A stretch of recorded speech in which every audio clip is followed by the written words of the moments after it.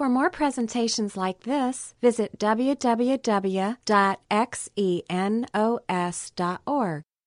We're in the last, really, third of the book of John, and what we talked about last week is this idea that, a gospel, Matthew, Mark, Luke, and John, is really about understanding what is God like. It's God in a human context, that the best way for us to understand His nature, His character, and who He is. He's an infinite being. It's hard for us to even ponder what that means. But when He comes and dwells among us and limits Himself, and puts Himself in human situations, we begin to see who He really is in a whole new way.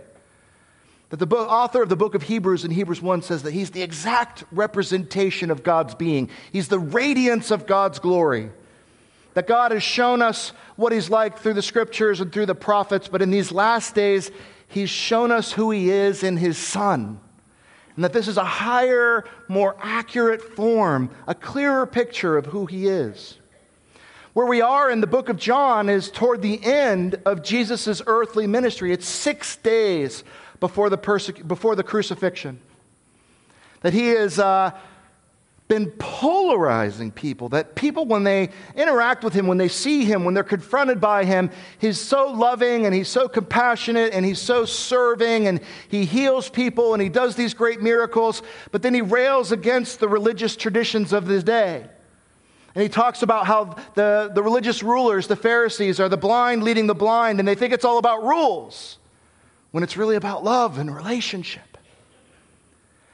The period here is the Passover festival is about to take place, which is one of the biggest events of the Jewish calendar. And everybody from all over Israel, comes into Jerusalem to celebrate the Passover. And the religious rulers are looking for Jesus to show up. They want to kill Him. And so Jerusalem is a very dangerous place for Him and His disciples, because it's like a trap just laid waiting for Him.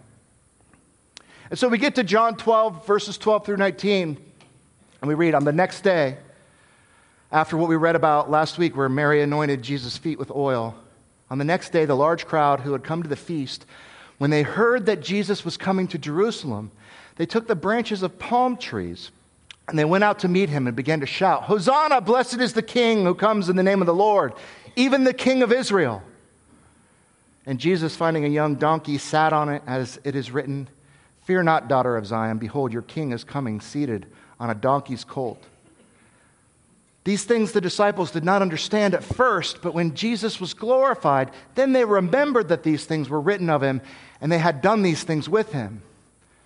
So the people who were with Him, when he called Lazarus out of the tomb and raised him from the dead, continued to testify about Him.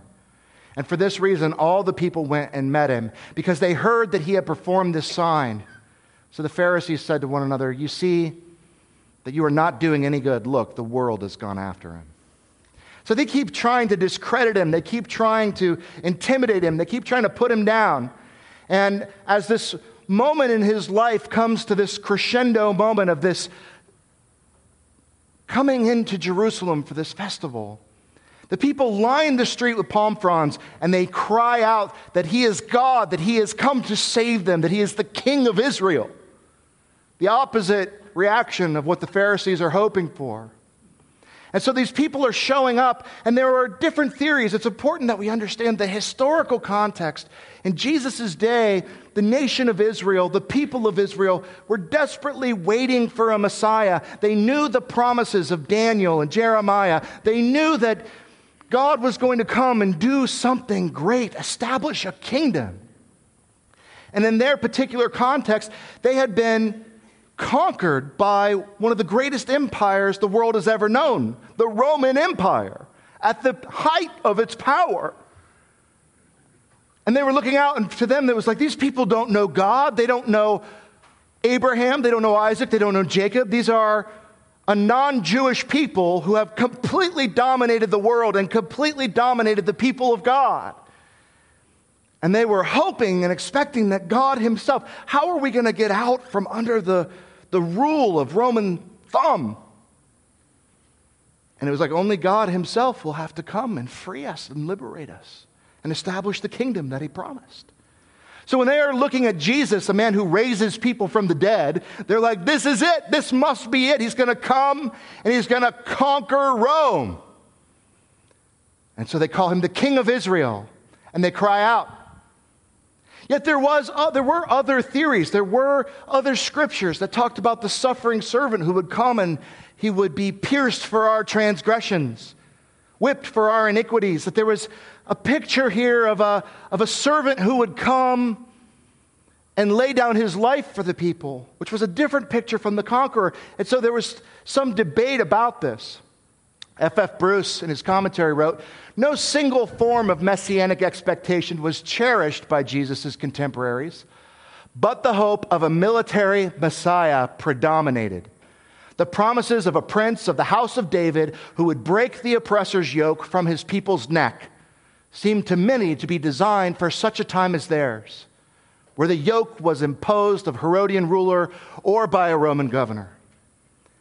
So the writings of the time key us into what people were really looking for. They were looking for someone to free them. And they knew from Scripture certain things. The Messiah would be born of a virgin, would be born in Bethlehem, would be a descendant of the King David. Daniel 9, in a very fascinating prophecy, would seem to point to the Messiah coming into his own, coming into his role around 33 A.D., And Daniel 2 would promise that when the Messiah comes, he will establish an eternal kingdom.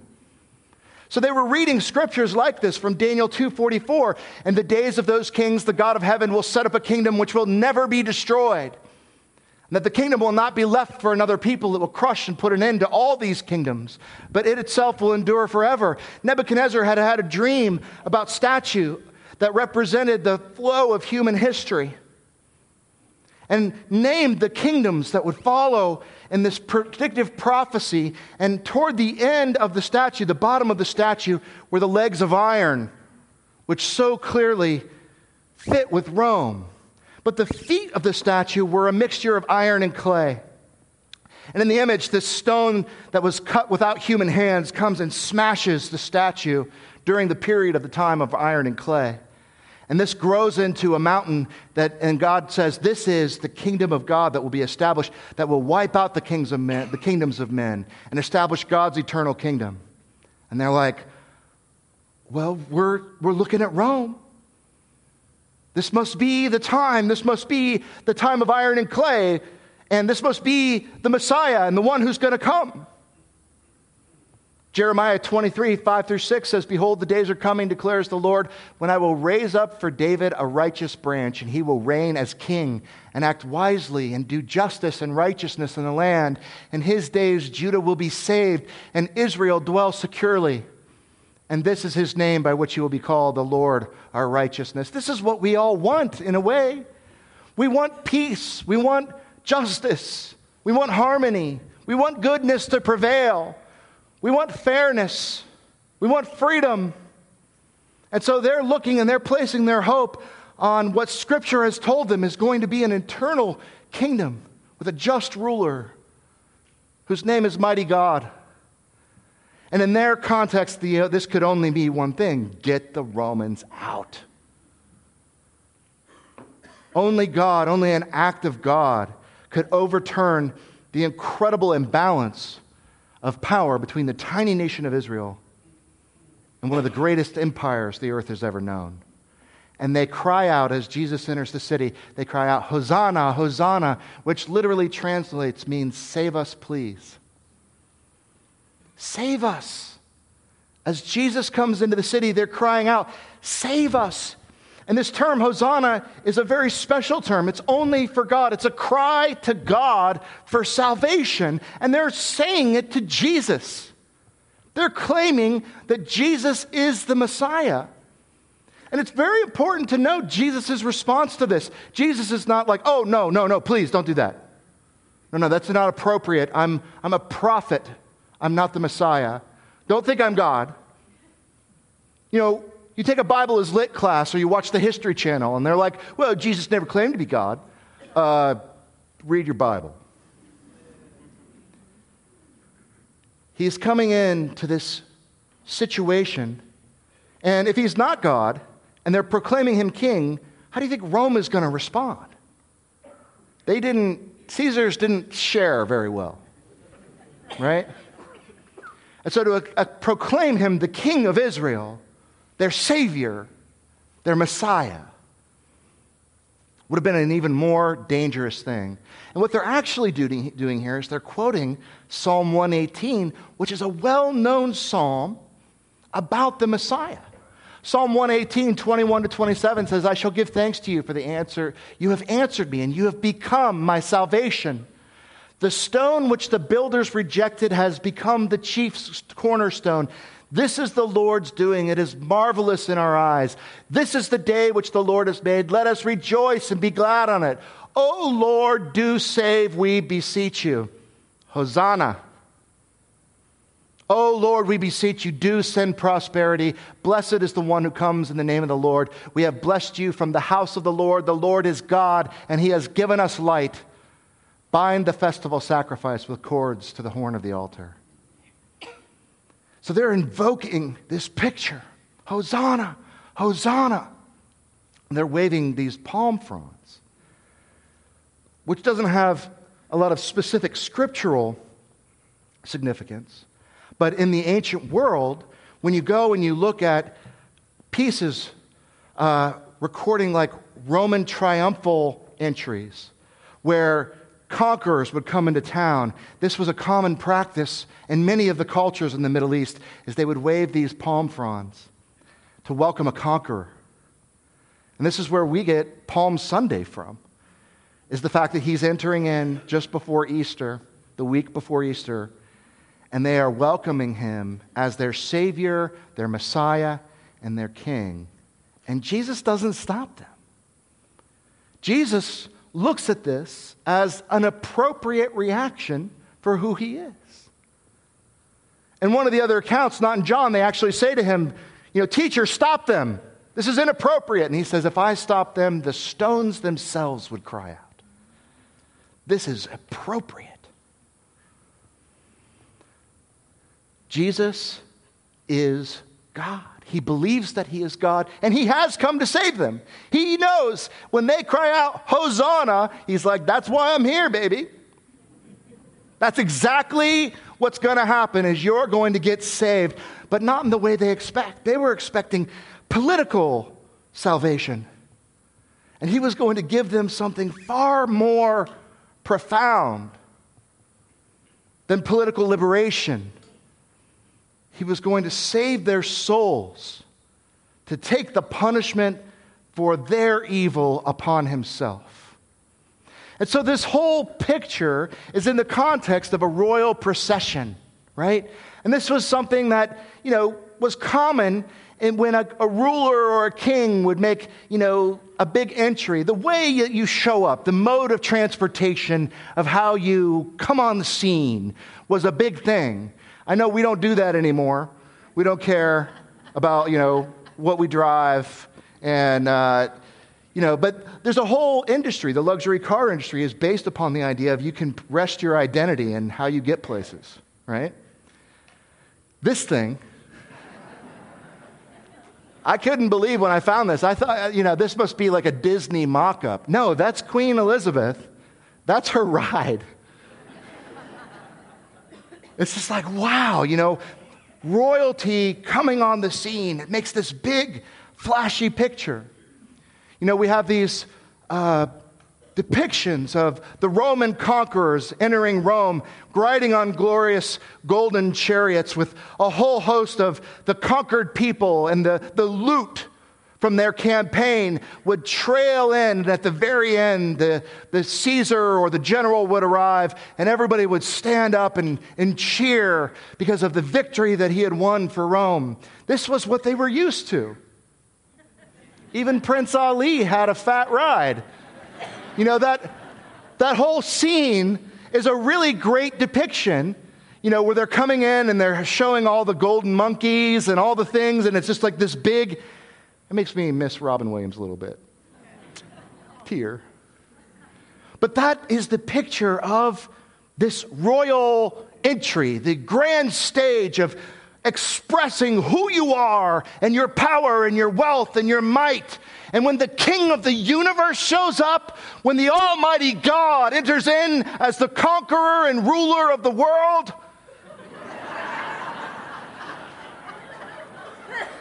he picks this. It's like this incredible opportunity for God to just tell us how silly we are, how different He is from us, that He is not like us. Zechariah 9:9-10 says, "Rejoice greatly, O daughter of Zion. Shout in triumph, O daughter of Jerusalem. Behold, your king is coming to you.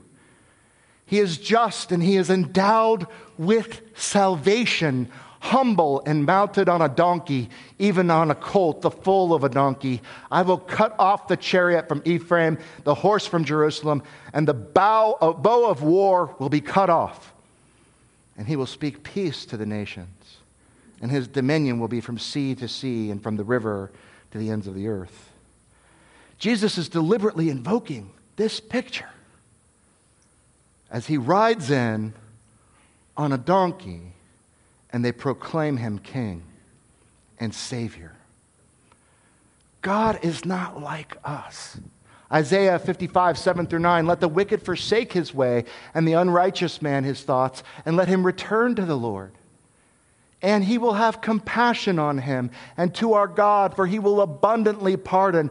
For my thoughts are not your thoughts, nor are your ways my ways, declares the Lord. For as the heaven is higher than the earth, so are my ways higher than your ways, and my thoughts higher than your thoughts."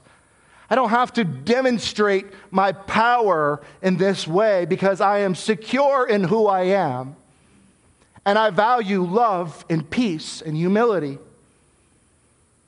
over violence and oppression. Jesus said in Matthew 5:5, "Blessed are the gentle, for they shall inherit the earth." And some of our translations translate that as meek, which is a word that I've really, in my entire life, Christian and non-Christian, who wants to be meek? You know, I think about like droopy, like, yeah, meek. You know, it's just like this. I don't even like the word meek. Probably tells you more about me than anything else, right? But God says that He is meek and that He wants us to be meek. But it's interesting when you get in and you understand the word that's actually being put here in Greek, the original Greek. What did Jesus say? He says, "Blessed are the praus," the praise. And that word has a very important, specific meaning. Would you believe that that word is the word in Greek for war horse? Blessed are the war horses. You're like, come on, Ryan. Well, let me explain what it means. Think about this. In the ancient world, where the biggest, weapon that you can get is like a bow and arrow or a spear or a sword, an armored horse would be like a tank, right? Very, very, very powerful animal. Many times more powerful than any individual human. But as powerful as this animal was, what did it have to be able to do? It was in submission to its rider. A much weaker human who did not have anywhere near the physical strength of the horse would be able to control the horse. And this became the concept of strength under obedience. And that word, praise, is what we translate today as the word meek. And this picture of the all-powerful creator God of the universe, Jesus Christ, was infinitely powerful, but so under restraint, so in control, not needing to prove His power. And what He's saying here is, in this picture of riding in on a donkey, of, yeah, I have all the glory and all the power, but I don't need to show it. And I'm being an example to you of how you should live your lives, if only we could be meek. Someone who is capable, whether it's intellectual or physical, whatever the power and the strength, we desire strength. And that is not a wicked thing to desire. It's what you do with that strength. Do you give it to the Lord and put it under His control? Or do you use it selfishly for the oppression of others? Being meek, being humble, being gentle, as the Lord is talking about it here, is about taking your strength and putting it to God's purposes. God is saying, I am not like you. I will conquer through peace, through love, through patience, through understanding. And Jesus has come to die in order to conquer the power of sin. That's His mission. He is on a mission that is going to lead directly to the cross. 6 days later, the crowd that's yelling, Hosanna, Hosanna, God save us, welcome the King of Israel, is going to be the same crowd that's yelling, crucify, crucify, crucify. Romans 6:23 says, for the wages of sin is death, but the free gift of God is eternal life in Christ Jesus our Lord. That picture of what He came to do was not to overthrow the Romans. It was to defeat death itself, to destroy our alienation from our Creator. 1 Corinthians 15:56-57 says, the sting of death is sin, and the power of sin is the law. But thanks be to God who gives us victory through our Lord Jesus Christ. He came to conquer. But He was going to conquer alienation. He was going to conquer separation. He was going to conquer the emptiness in our soul and quench the thirst that we have for a relationship with our Creator. He would come back. He will come back, according to Scripture. And the second coming. And at that time, He won't destroy the power of sin, because that's already been destroyed. But He will destroy the presence of sin, which means He'll wipe out all evil and establish that kingdom. But before He came in His might to wipe out evil, He came on a donkey to die for us so that we could be saved. God's plan, we look at that and we say, why wait? Why wait? Why, if you look at the injustice and the pain and the suffering and all around the world, how so many people get a raw deal. And there's so much to hate about man's inhumanity to man. Why not wait? Why not just come? And why not wipe it out right now? Jesus told a very interesting parable about that question. Matthew 13:24-30, He wrote, Jesus presented another parable to them, saying, the kingdom of heaven may be compared to a man who sowed good seed in his field. But while his men were sleeping, his enemy came out and sowed tares. It's like you planted a good crop and somebody just put weeds all over your field. They sowed tares among the wheat and went away. But when the wheat sprouted and bore again, then the tares became evident also. And the servants said, hey, do you want us to go gather up these weeds? But the master says, no, for while you're gathering up the weeds, you may uproot the wheat with them. Allow both to grow together until the harvest. And in the time of the harvest, I will say to the reapers, first gather up the weeds and bind them and bundle them and burn them up. But then gather the wheat into the barn. This is a picture of God's patience where He's waiting for us to make a choice. Do we want to stand before Him on our own merits and our own righteousness and declare to Him that we are good enough to be accepted by Him? Or do we want to be humbled before Him, recognizing that we need a Savior, Hosanna? 2 Peter 3:9 says, the Lord is not slow about His promise, as some count slowness, but is patient toward you, not wishing for any to perish, but for all to come to repentance. Why, God, will you allow so much pain and suffering and evil to continue? Because there are still evil people that I am waiting patiently to repent. There are people that I love that if I came and destroyed all evil on earth right now, they would be included. And so I'm waiting. I'm waiting so that all can hear and all can know, and everyone can wrestle and make a decision for themselves about where they stand before God. Are you going to stand and shake your fist at God and say, I will get what I deserve? Or will you stand before God in humility and recognize that you were created for Him? That's the choice. And God is still waiting. He's been waiting for almost 2,000 years now since the crucifixion. This time where the wheat and the tares grow up together. This time where decisions are being made about who God is and what our relationship with Him is. And we are wondering, where do we stand? No one knows when the second coming is. Jesus said it would come like a thief in the night. Only the Father knows.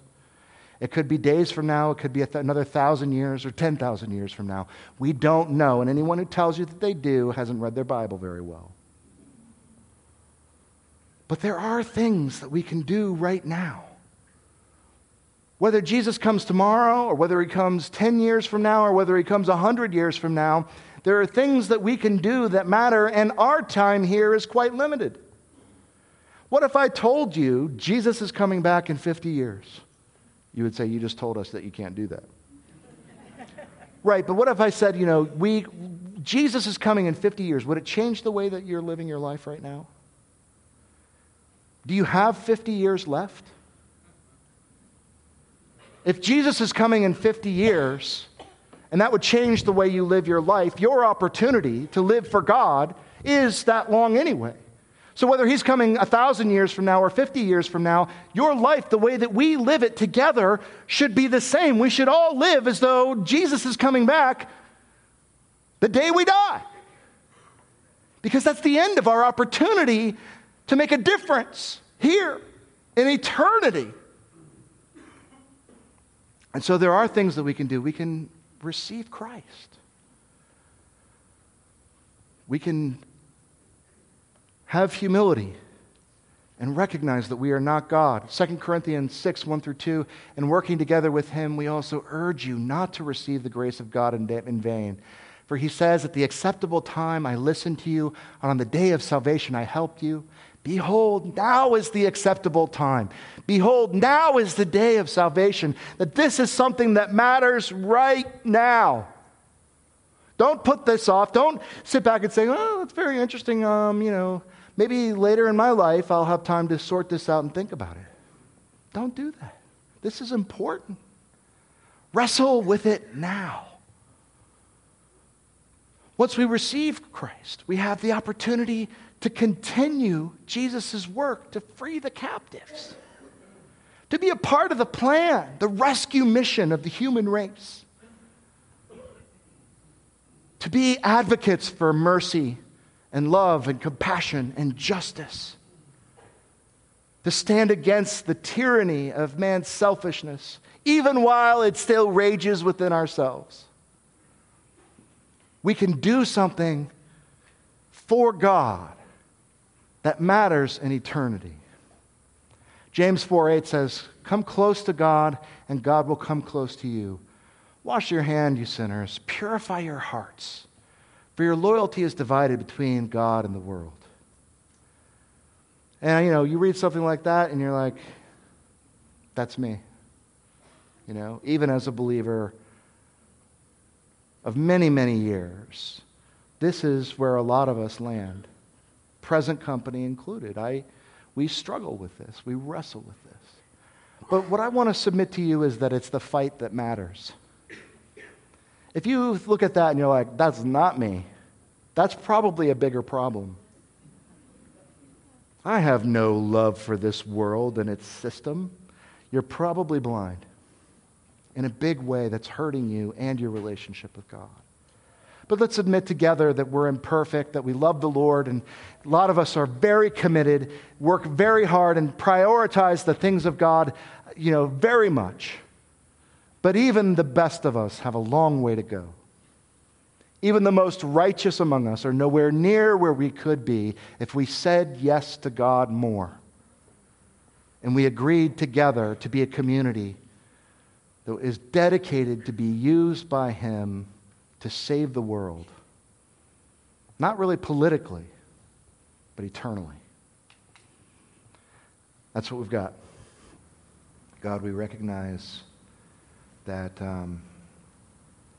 we're a long way from being like you.